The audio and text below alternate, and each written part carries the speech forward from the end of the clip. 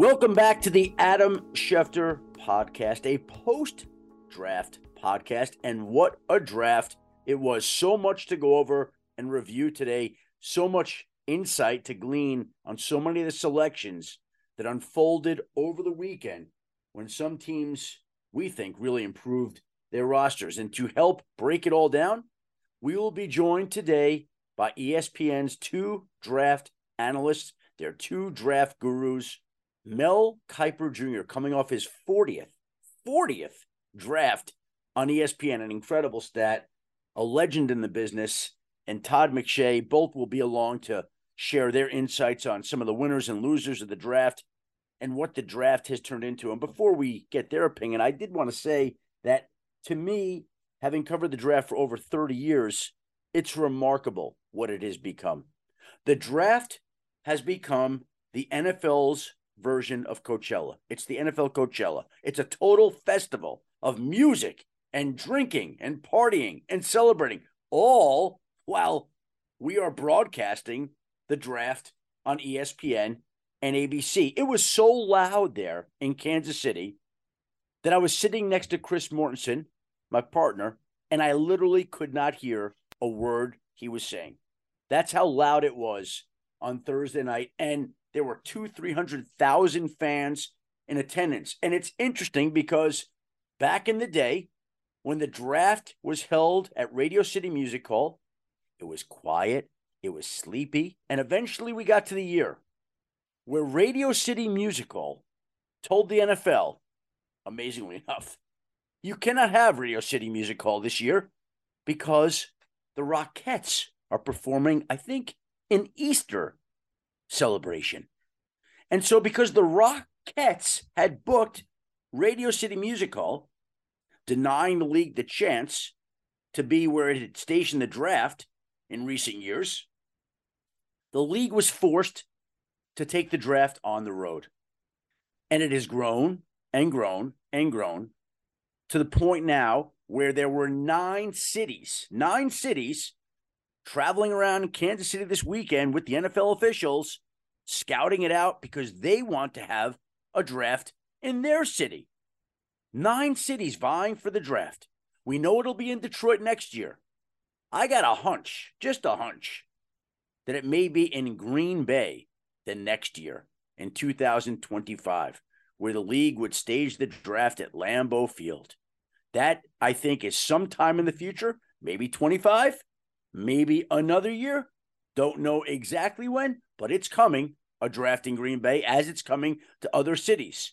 And these drafts have gotten crazy. They are parties. It is the NFL's Coachella. It's the best way to describe it. And of course, there's football news. And we had plenty of it over the weekend, starting near the top of the draft with the Houston Texans making the second and third selections. And a couple of points I want to clarify about this because I thought it was very interesting. First and foremost, the Texans used pick number 2 on Ohio State quarterback C.J. Stroud, I think knowing that they had the trade in place with Arizona to be able to go trade for Will Anderson and give up all that they did.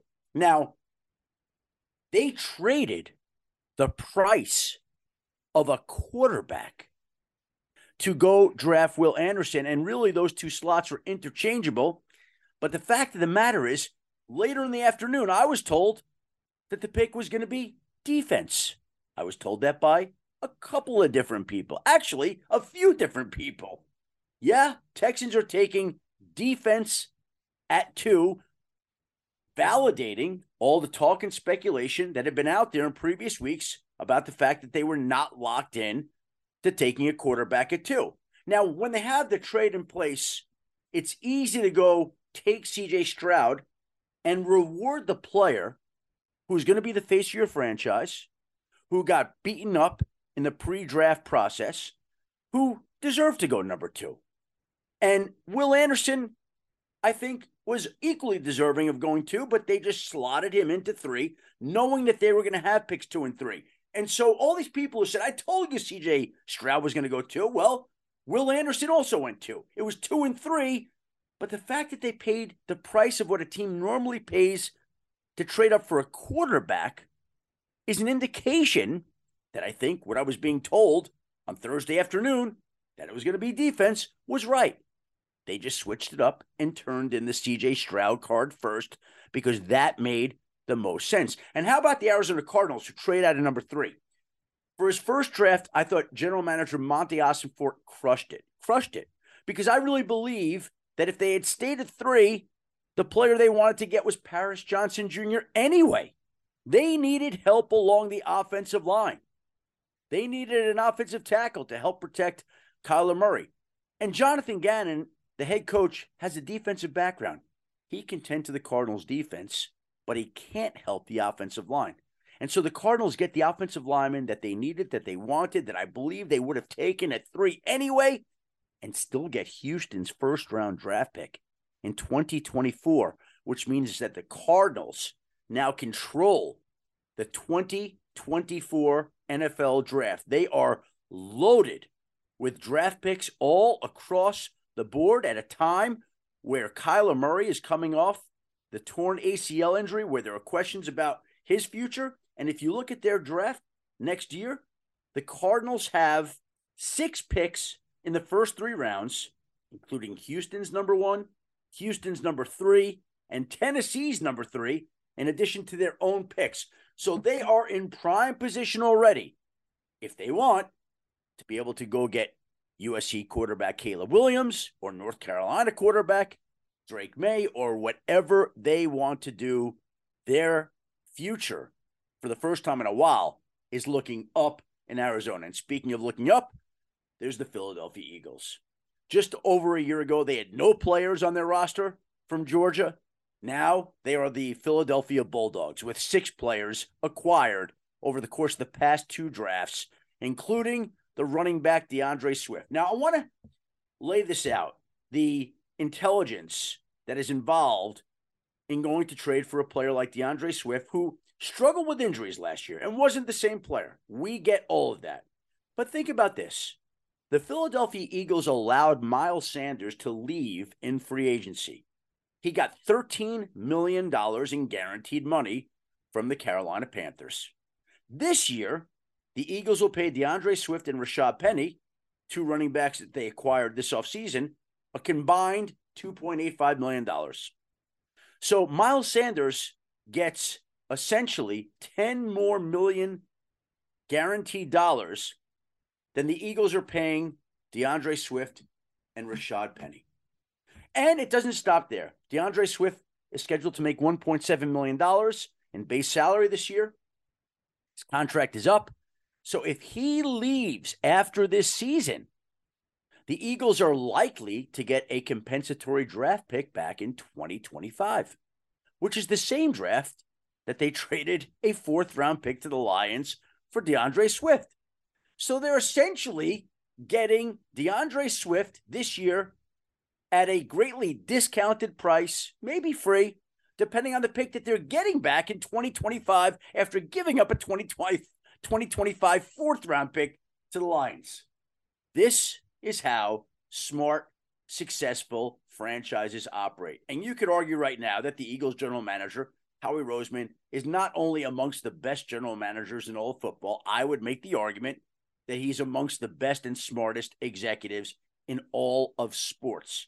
He's consumed with his job. He's consumed with ways to improve that roster. And if you look at what they did, how could they come out of this draft with Jalen Carter and Nolan Smith and players that nobody would have thought would have been available? Now, here's another interesting story about Jalen Carter. The Eagles did go back and forth on him, or not really back and forth, but just forth, because for much of the process, the information that they were gathering was taking them to a spot in which they probably wouldn't take Jalen Carter. But this is a great example of how things change, how it's fluid, how you never know. Look at the Texans. Again, my information on Thursday afternoon was that they were going defense at number 2, and they wound up picking CJ Stroud and then defense, but really in an interchangeable way. Well, anyway, the Philadelphia Eagles were thinking of not taking Jalen Carter. They had had long organizational meetings and really were more on the side of not picking him. And this information essentially was something that Jalen Carter's agent, Drew Rosenhaus, uncovered. And on the day of the draft, Thursday, Drew had Jalen Carter on the phone with Nick Sirianni, with Howie Roseman, with other Eagles officials, and he had Jalen Carter essentially plead with them to pick him, to give him a chance. And after listening to Jalen Carter that day, I'm not going to say that alone changed the Eagles' minds when they had done so much work and digging on him, but there's no doubt it helped sway their decision. There's no doubt it played a role in their decision. I don't know how much, but a role. And Jalen Carter was able to help reassure the Eagles that he's going to be a great player and a model citizen and do what they want, surrounded by all the Georgia teammates that he has. And so the player that the Eagles weren't planning on picking up to the draft, all of a sudden became not only the player that they picked, but that they traded up one spot to get, which is a great illustration of how quickly these things change. Remarkable how quickly they change. And so we have NFL Coachella. We have the Texans going crazy at the top of the draft. We have the Eagles doing what the Eagles do. And to look back at all of it, we bring in the great Mel Kiper and stupendous Todd McShay. All right, Mel Kiper Jr., Todd McShay. And the first thing I want to start out with is this. We're sitting there on Thursday night, and I can't believe how loud it is, and I can't believe how many people are there. And Mel, you've been doing the draft 40 years on ESPN. Todd, not quite as long. Yep. But I'm just curious to know, from your perspective, how you would assess how the draft has changed during the time you've been on air. Oh, my gosh, Adam. And Todd knows this. When we started in 83, 84, it was – we were there. I remember the first round, second round, Boomer Esiason's drafted. We got him on a little box. We're talking to Boomer. And then second round didn't even end, and we were gone. I bring this story up. We left to go to a tractor pull. I'm not lying. We signed off in the second round. And I was taken down. Boomer and Bob Lee walked me down to that one little building in Bristol, Connecticut. Walked me down. There's a car waiting. Took me to Bradley. Flew out. I got home. The draft was going on. I'm calling like a 900 number to find out who's picked. I'm swear, a 900 number. This is an 84. And then after that, it just kept growing. And people kept writing articles about why is Kiper even on TV? Why is this thing televised? And why is anybody wasting their time watching this nonsense of players being picked? And then the negative articles kept going and going and going.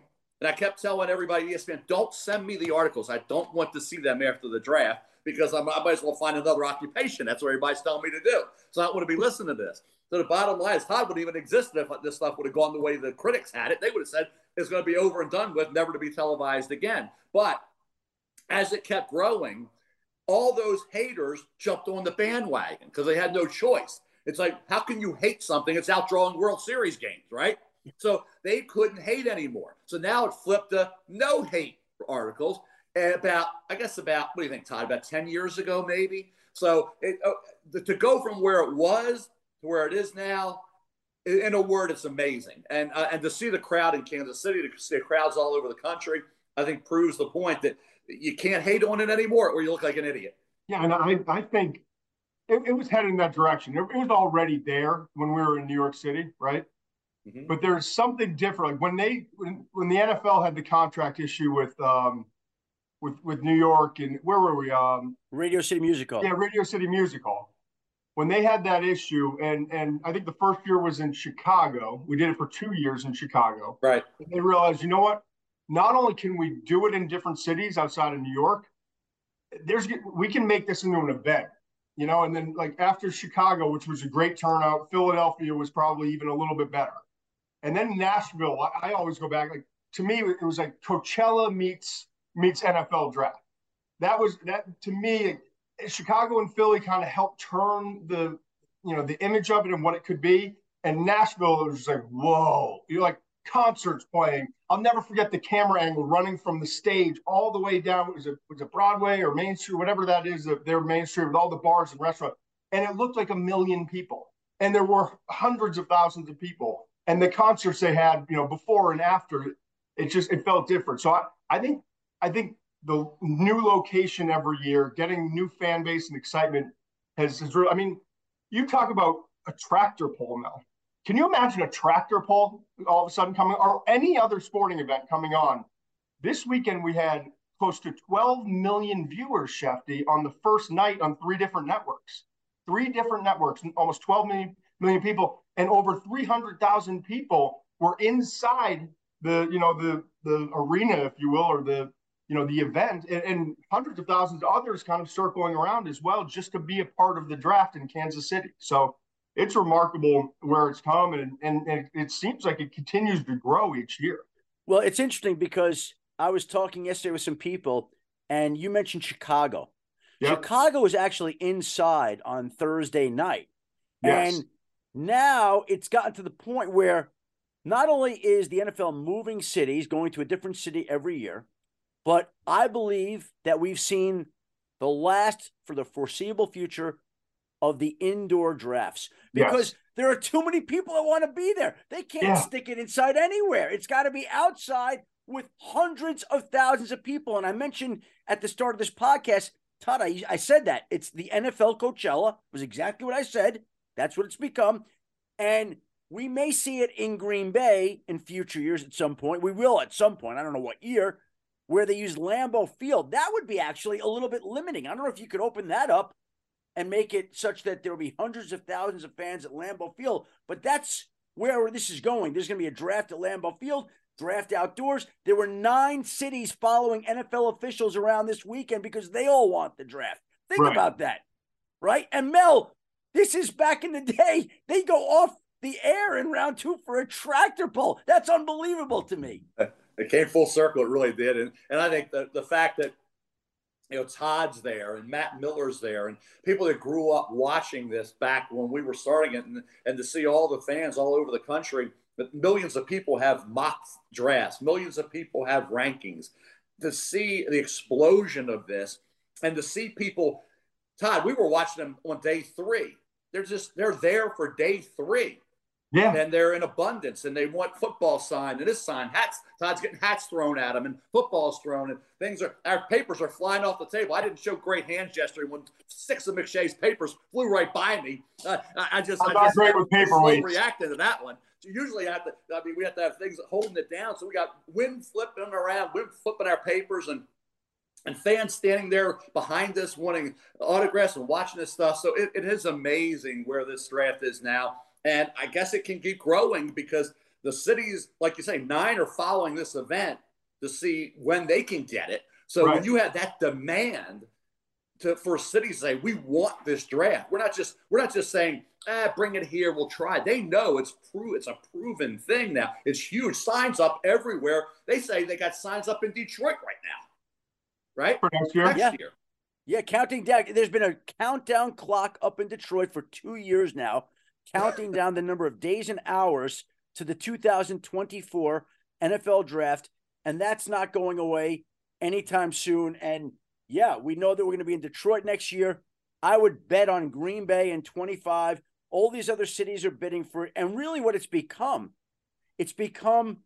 the off-season Super Bowl, the NFL's Coachella, and the off-season Super Bowl, where cities that wouldn't be awarded a Super Bowl, like Green Bay, because there aren't enough hotels and nobody wants to travel to Green Bay in February, this has become the NFL's answer to say, well, we're not going to give you a Super Bowl, but we are going to give you this draft.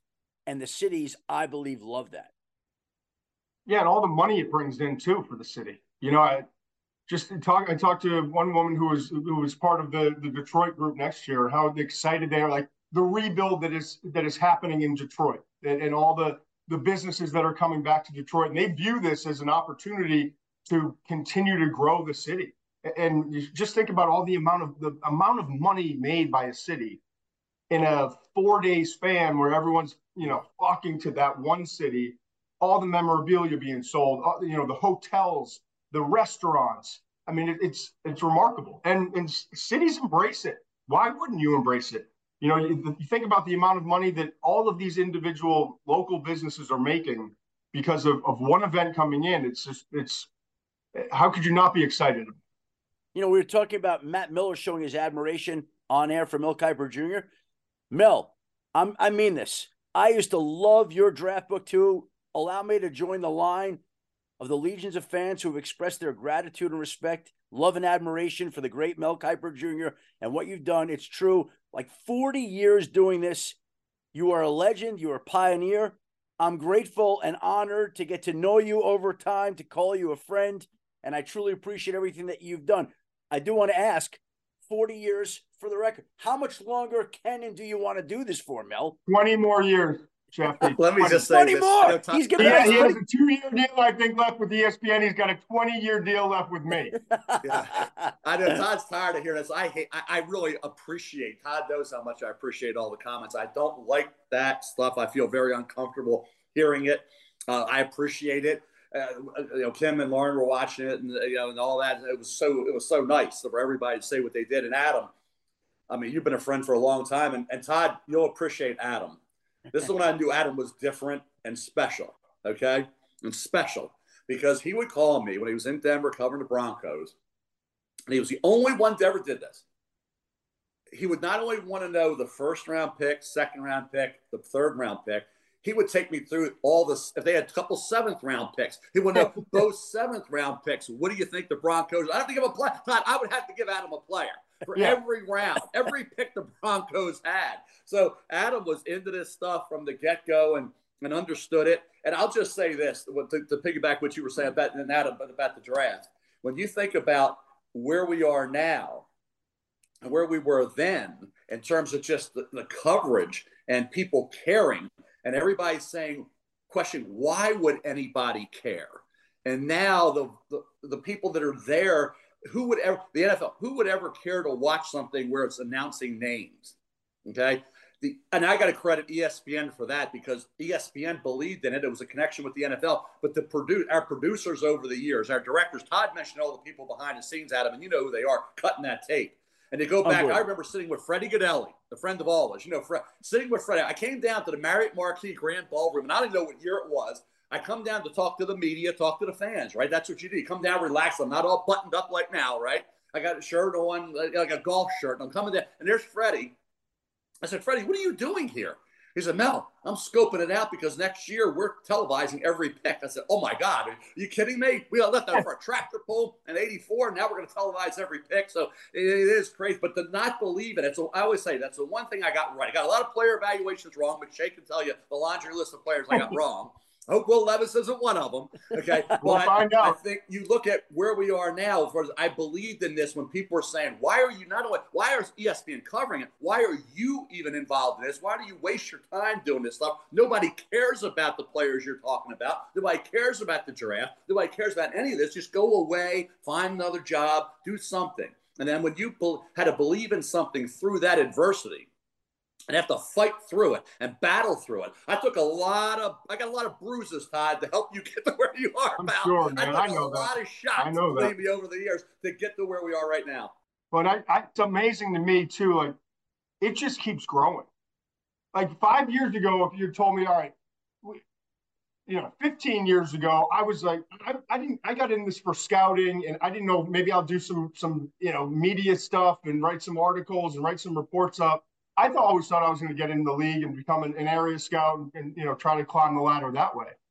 And then when ESPN came to me and said, I'll never forget the first time they wanted to put me on the draft. And they came to me first and said, "Are you willing to do it?" I said, "Yeah, of course I'm willing to go with Mel. We want to do a Sports Center segment, right?" And I said, "Yeah, of course I will. I'd love to do that, but is Mel comfortable with that?" And the producer said, "Well, I haven't asked Mel yet. Before I pitched it to him because I'm kind of nervous to call Mel about this. I wanted to make sure that you were on board first." I was like, "I'm on board, but if Mel's uncomfortable, then I'm not trying to go in this direction anyway." So long short, Mel. Mel was like, "Yeah, of course, bring him on. Let's do it." And we go on and we start going head to head, and that's kind of how it started. This is 16 years ago or so, right? And so if you told me then that I basically, it's not my full-time job. I mean, I go out to college, I do games during the season and all that, but it is definitely my lane in my career. And I didn't think that there was a place. But now, like, I'm on for 3 nights on AB or 2 nights on ABC while Mel's on ESPN, and then we're together on day 3. And then they came to us, a few years ago, and like Matt Miller, Jordan Reed, right? NFL Network, it was Mike Mayock, and Daniel Jeremiah was kind of the number 2, and then Jeremiah becomes number 1 when Mayock goes to the Raiders as a GM, and now there's Bucky Brooks and Lance Zierlein and Chad Reeder, like the fact that it keeps growing to the point where we can't, like the two of us, and you think about it, it's what, December, January, February, March, April, and like the first week of May. So it's about 5 months where we're really focused on this television all year getting ready, but 5 months television wise, that there are like 10 guys that do this essentially as their primary job. And we, like, Mel and I can't handle all the volume. There's ACC Network, SEC Network, ESPNU, all these other outlets, and all the local interviews, print, local radio. Like, it's gotten so big where 2 human beings can't handle it. And we're all 4 of us, between Jordan, Matt, myself, and Mel, obviously. We're all working around the clock because there's so much of a pull for it. But it's the same thing with reporters. Think about how many reporters there are, insiders in the league. Yes. When I first got into it, there were only 2 or 3 or 4, and now it's just grown. There are so many people who want to do it. On Friday morning in the hotel gym, I see Commissioner Goodell. He's always in there in the gym. And so he said, came over, we were talking. He said, what do you think of last night? And I said, I have to tell you something. I cannot believe, and that's why I want to start here with you guys, how big this thing has gotten. And it was always big, but it's gotten to levels that it's just hard to truly process unless you're there to see how loud it is. I said to the commissioner, I'm sitting next to Chris Mortensen right next to me. I can't even hear him next to me. It's that loud. It's that much of a party. All the coverage, all the outlets, all the interest, all the mock drafts, all the draft experts, like everything about it just keeps growing and growing and growing. To which I come back to you, Mel, because I'm sure you must remember the year. What was the first year after Fred Goodell was in the lobby in which he said ESPN is going to be carrying the draft full time? What year was that? I don't even know. That's what I say. I've said that a million times about Freddie saying it. I have to go back and check the year, Adam. I don't even know when it was, where the next year we're going to do the whole draft and every pick and be there for this marathon. I don't remember when it was. I've got a funny story, Adam, about Todd. So we're sitting there when I'm doing a Sports Center cut-in on the night before the draft. I don't know what year it was. It was when Todd had just started. And we're sitting there. Gary Horton. You know Gary, right? Oh, of course, yeah. A good friend of all of us. Yes. Gary's sitting there. He said, Mel, come over here. He said, I'm going to get McShay on the line. I'm going to tell him you're really fired up. You hate him because of something he said about you or something he wrote. I said, Gary, what are you going to do? He said, yeah, play along. I'm going to get him good. So he gets Todd on the phone. Todd, I don't know what you did. Kuiper's here. And Kuiper's fuming. He's ready to kill you. He's so upset. What you can tell it, Todd. I don't know what he was saying, but I was hearing him. I was just laughing in the background, hearing him talk to Todd. And I remember that call. And I remember at first being like, no, Mel and I have Mel and I have talked about it. Like he's been okay, and he just wouldn't let it go, and he kept on. But he's like, no, like I don't know what it is specifically you said, but you hit a chord. Like there's something you said. I'm just telling you, I'm around him. He's talking to other people in the company. Like he is pissed. Like watch it. Like he is upset. And then finally, I went from all brave and like, no, that's not Mel. And you don't understand our relationship. Like, to like, oh no, like, Port, will you put in a good word for me? Like, I'm not sure what I said. Try to find out what I said. So I start to cower, right? And you know me, like, there's not a lot that I'm going to start backing. But we're right before the draft. Mel's pissed. How do I handle this? Do I give him a call? And then as he went to hang up, he's like, we got you. And I hear Kuiper in the background just laughing at me. that was the first and last time that you really got me, Kuiper. You really, truly got me. So there's been so much discussion of the draft that I don't need to go over all the details of this, right? But I have one basic question for both of you in regards to this past weekend. Mm-hmm. Who gets your best grades on this draft, Mel and Todd? Mel first. Well, I think we agree on Philadelphia and Seattle. I think Philadelphia it fell right for them. Jalen Carter, whether it was convincing them, Jalen did that day. Like you said, I don't know what led up to that, but to get the number one player football-wise, where they did a 10 to get Nolan Smith at 30. I had him 12. I don't know where you had him on your board finally, Todd, to get the Tyler Steen and Sidney Brown and Keely Ringo where they did. They just did a heck of a job. Seattle, John Schneider nailed it. Really, virtually every year he's there. He has a good draft. But this year he did an outstanding job as well. So I gave the Eagles and the Seahawks A grades. I thought both those teams came away with a lot of players that would be foundation pieces moving forward. So kind of with Philadelphia, the rich got richer. Todd? Yeah, I said. I mean, I completely agree with Philadelphia. Seattle was the team when asked for Sports Center. Right after the draft, I went with Seattle. And it's really a 2-year span. They've had great drafts in the past, but like last year and this year, they probably got 9 starters between the 2 drafts. You're doing well if you get 3 in each. You're doing great if you get 4 in a draft starters. But last year was the Jets had offensive rookie and defensive rookie of the year. They got Breece Hall in addition, who before the injury was an absolute star. Like they killed the draft, but Seattle had an even better haul. And then this year, you talk about Devin Witherspoon, the number 1 cornerback in the class. They stuck with character, too. Don't forget, we talked about this, Schefter, even leading up. Like, Schneider has realized last year, like, we have got to, if we're going to rebuild this thing quickly, we got to get a bunch of guys that fit what we do and just love ball and are committed.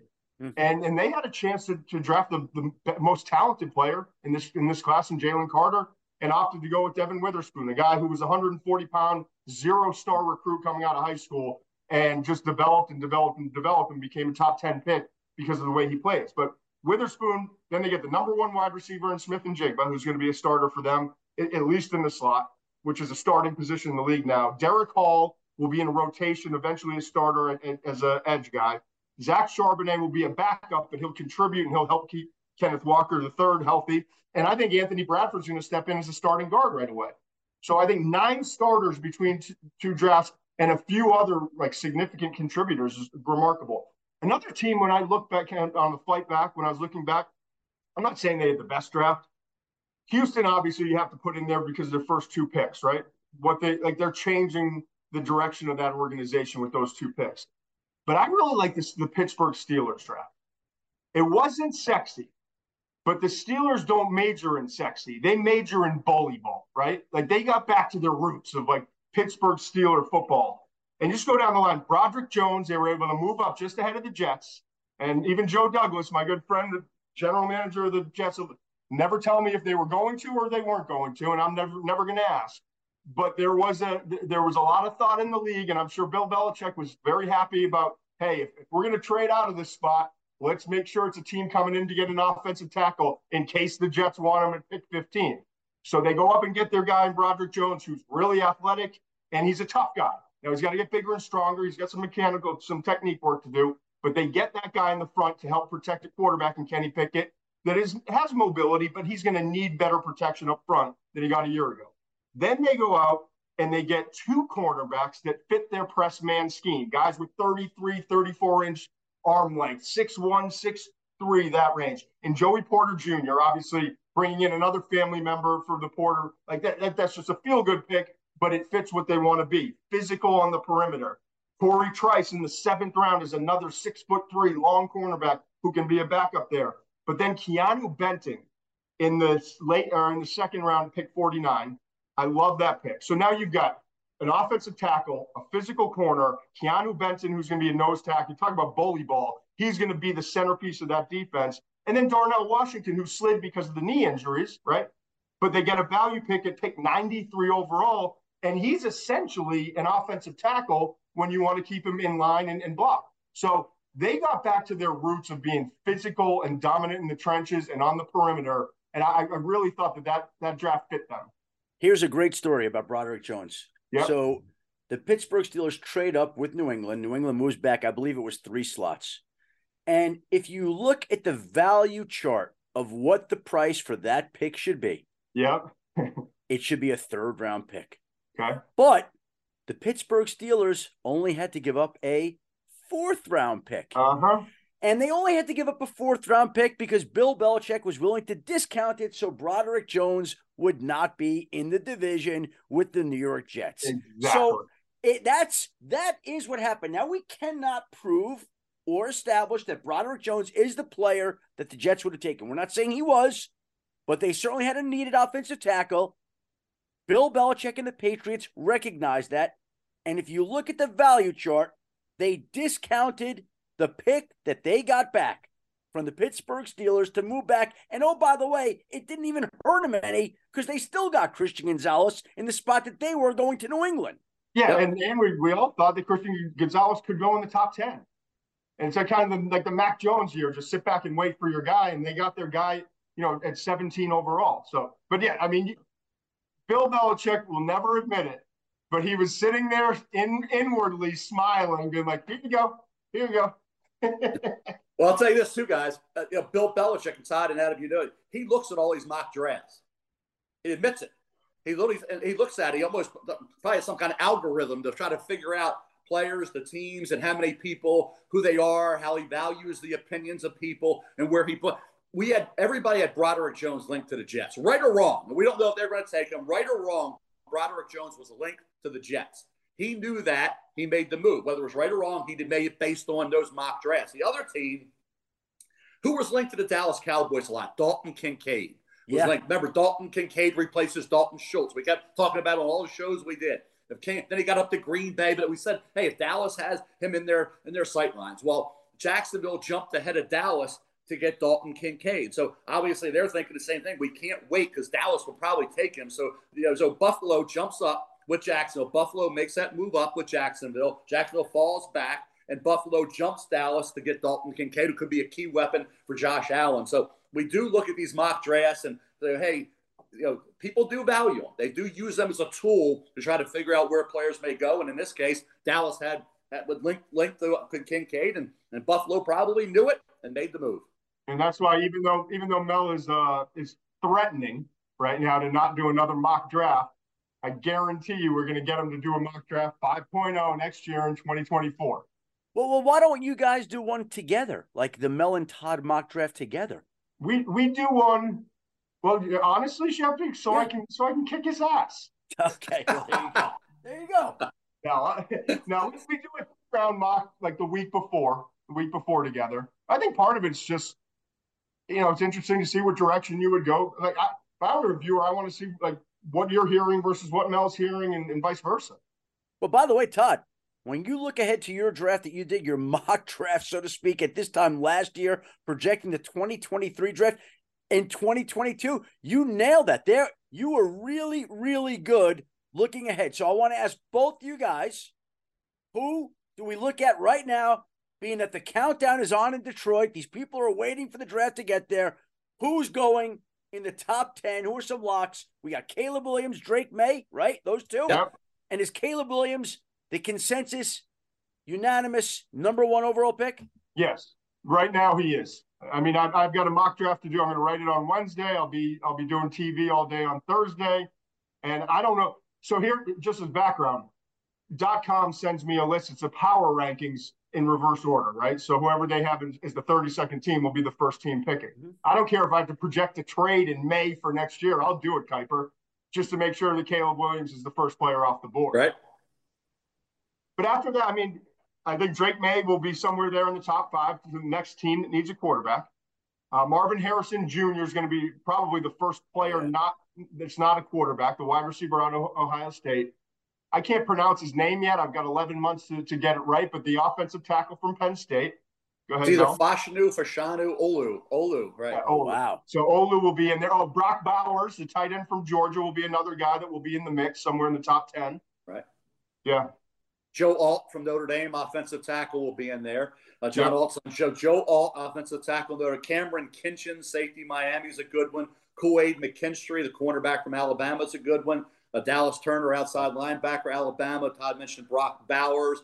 I'll tell you, there's Kalen King's a really good corner at Penn State. Michael Penix Jr., the third quarterback from Washington. Washington's going to be a great football team this year. He's going to be certainly right in that mix as well to be in the top 10 and be one of the top quarterbacks. So the next year's draft shapes up to be really strong. I think it certainly will be better on paper than this one was. And a lot of those names, even in, like I said, in the secondary is going to be good players. Cooper DeJean at Iowa. We had all those Iowa players going early with Lucas Van Ness and Sam Laporta and that group of players there with the Iowa Hawkeyes, Riley Moss as well. But I think you're going to look at Cooper DeJean, the defensive back, as a pretty much a guy that goes within the first couple of rounds. Is Caleb Williams viewed in the Andrew Luck, Trevor Lawrence stratosphere? Potentially. I mean, I talked to two or three different teams. Talked to one GM was already saying this. I talked to him on Saturday night before the draft. Was already saying next year's draft's going to be better. And then they're not making decisions off of that. They're not a quarterback needy team. So it's not like they're saying, well, we're not going to take a quarterback. We're going to pass on Will Levis in the bottom half of the first to get. It wasn't that. It was just kind of looking ahead, surface level stuff. Like next year's group, if you look at like the quarterbacks at the top, look slightly better if with Caleb Williams and May. And Caleb Williams is already viewed as potentially being, like, I hate the word generational, but a player that may have, if he came out this year, there are people in the league, let's just put it this way. There are people in the league that believe that he would have been the first quarterback taken ahead of Bryce Young. And Bryce Young was kind of the consensus. If not the consensus, then I would say the vast majority of teams believe Bryce Young was the number one quarterback. Yeah, let me say one thing, guys, before this year, when we talk about last year and where people were projected in August of last year, September, Kayshon Boutte, wide receiver LSU, went in the 6th round, 187th pick to New England Patriots and Bill Belichick. How does he turn out in New England? He was projected to be maybe a first-round pick, drops all the way into the 6th round. And then as far as the best picks go, I'm going to see Miami. Miami's going to be basically a video game on offense. Now you add Devon Achane, Devon Achane to that offense with his speed, how electric he is. He was the 3rd round pick 84. Achane was the Miami. So he's the kind of guy that you put him in there with Hill and with Waddle. Boy, I'll tell you what, that offense, if Tua can stay healthy, that is going to be incredibly fun to watch. Well, Mel, 40 years of drafts on ESPN. Was your first draft the one post 1983, or were you doing the 83 draft on ESPN? The 83 season, 84. Mine was Boomer Esiason's year. Okay. So you were not a part of the Jim Kelly, John Elway, Dan Marino, I was actually Blackledge. I'll tell you a story about it. I was down at the convention center in Baltimore with a bunch of Baltimore Colt fans. I was in another 2 months, month and a half, going to go to work for the Baltimore Colts and Ernie Accorsi that year. I would have never been at ESPN. Todd would have never known me except calling me to find out who I was picking with the Baltimore Colts, right? Because I wouldn't have been. What happened was Ernie had locked me in. I already got approved by the NFL. They already came to the house at Ramblewood Road and got me a couple guys came to New York.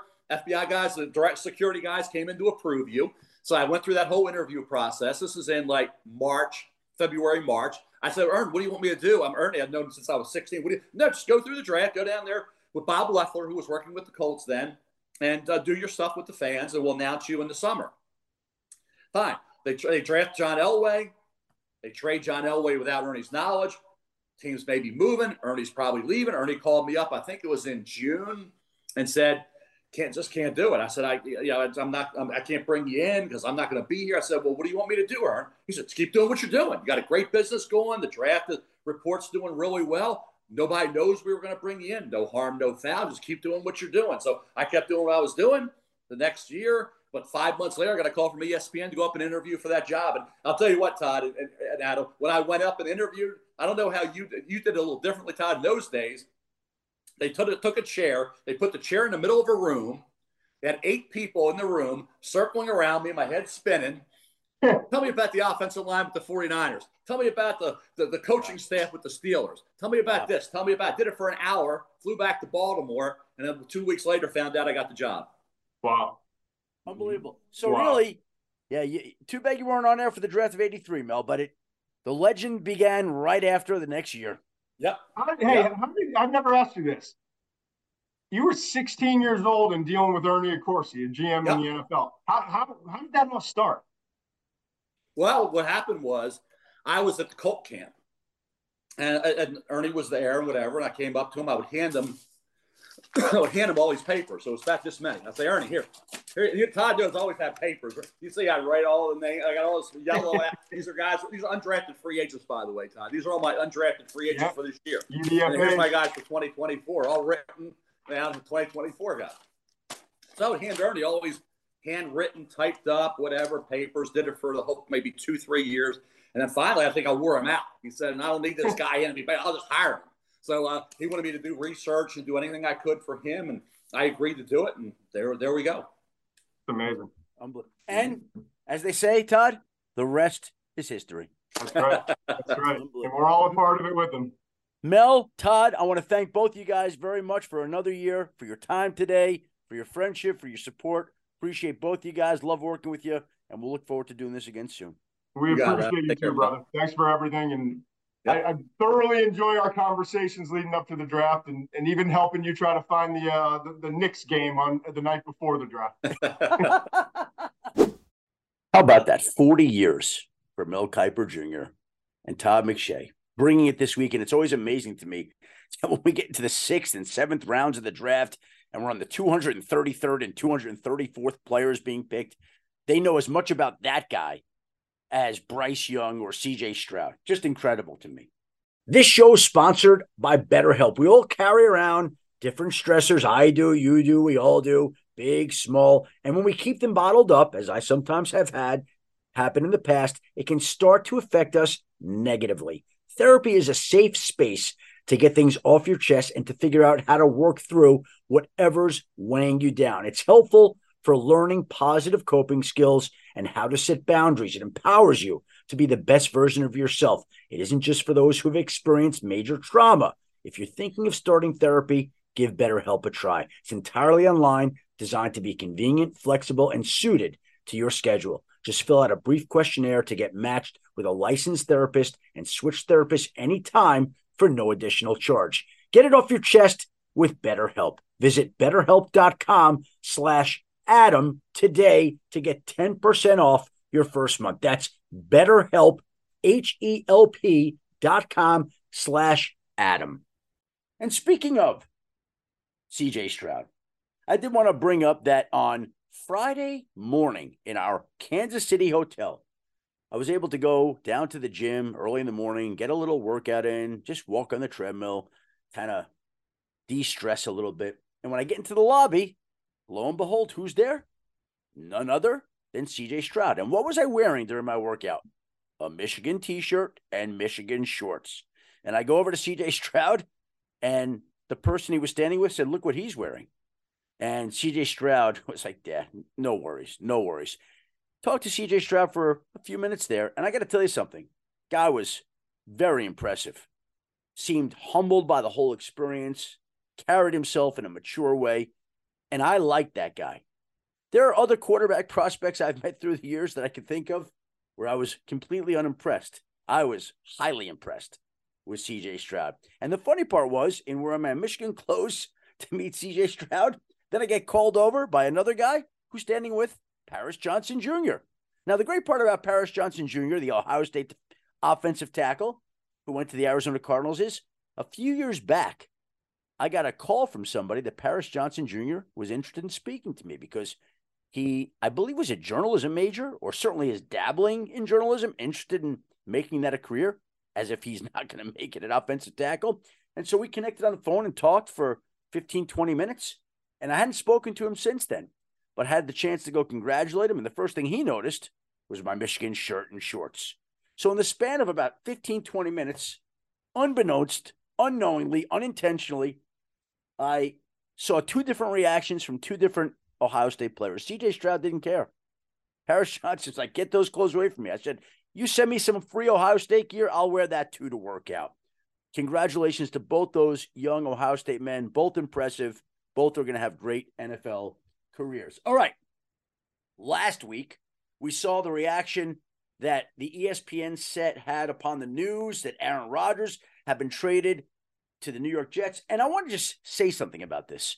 There's this picture going around on the internet of Laura Rutledge, Marcus Spears, Mina Kimes, Dan Orlovsky, and me on the set moments after the news broke. And everybody's going nuts. And everyone's saying, that's staged because we all knew it was coming. There was nothing about that. Let me say for the record, nothing that was staged. And I think people have lost the context. I went on ESPN NFL Live to say that the trade had just been made, and here was the compensation. We all knew the trade was going to happen. We just didn't know when, and we didn't know what for. And I started out by saying the Packers get in this trade the Jets' first round pick. And when I said that, everybody went nuts. They couldn't believe it. Of course, I hadn't gotten to the point where I said that the Jets got back the Packers' first round pick. And again, I probably should have just said initially the two teams flipped first round draft picks, and Green Bay got a second round pick and a conditional second round pick next year that can be a first if Aaron Rodgers plays 65% of the Jets' plays. But we're doing this in real time on TV. The information had just come in. I'm trying to put it out on Instagram, on Twitter, send it to the ESPN news desk, deliver it on air. And while all this is going on, I don't have a moment to process it the right way, the way I would like to. And so I didn't say they flipped the picks. I said at the beginning that the Packers got the Jets' first round pick, which caused Marcus Spears and Dan Orlovsky and Mina Kimes to lose their minds. So there was nothing about it, for the record, that was staged. It was just a natural reaction to the compensation that was coming in. And so there's a little bit of the background behind the picture that appeared right there. And that was last week. The draft was this past week. And now we begin to look ahead to next week when the NFL will release its schedule. And we think right now it is tentatively planned for May 11th. But as we tape this podcast Monday morning, Roger Goodell is meeting with Mike North and Howard Katz and Ani Bose and Charlotte Carey and going over exactly what will be final in that schedule. But again, I would look for that schedule to be announced Thursday, May 11th, and we will see how that works out. And before that, I also want to offer my condolences to the Barrett family and the Hanlon family. Everybody heard the news by now about Shaq Barrett losing his 2-year-old daughter, Araya. Tragic, can't even imagine, unthinkable, beyond sad. And our thoughts and prayers are with the Barrett family, as they are with the Hanlon family. Pat Hanlon, Giants vice president, lost his wife, Randy, this week. And there are no words at unspeakably tragic events like this.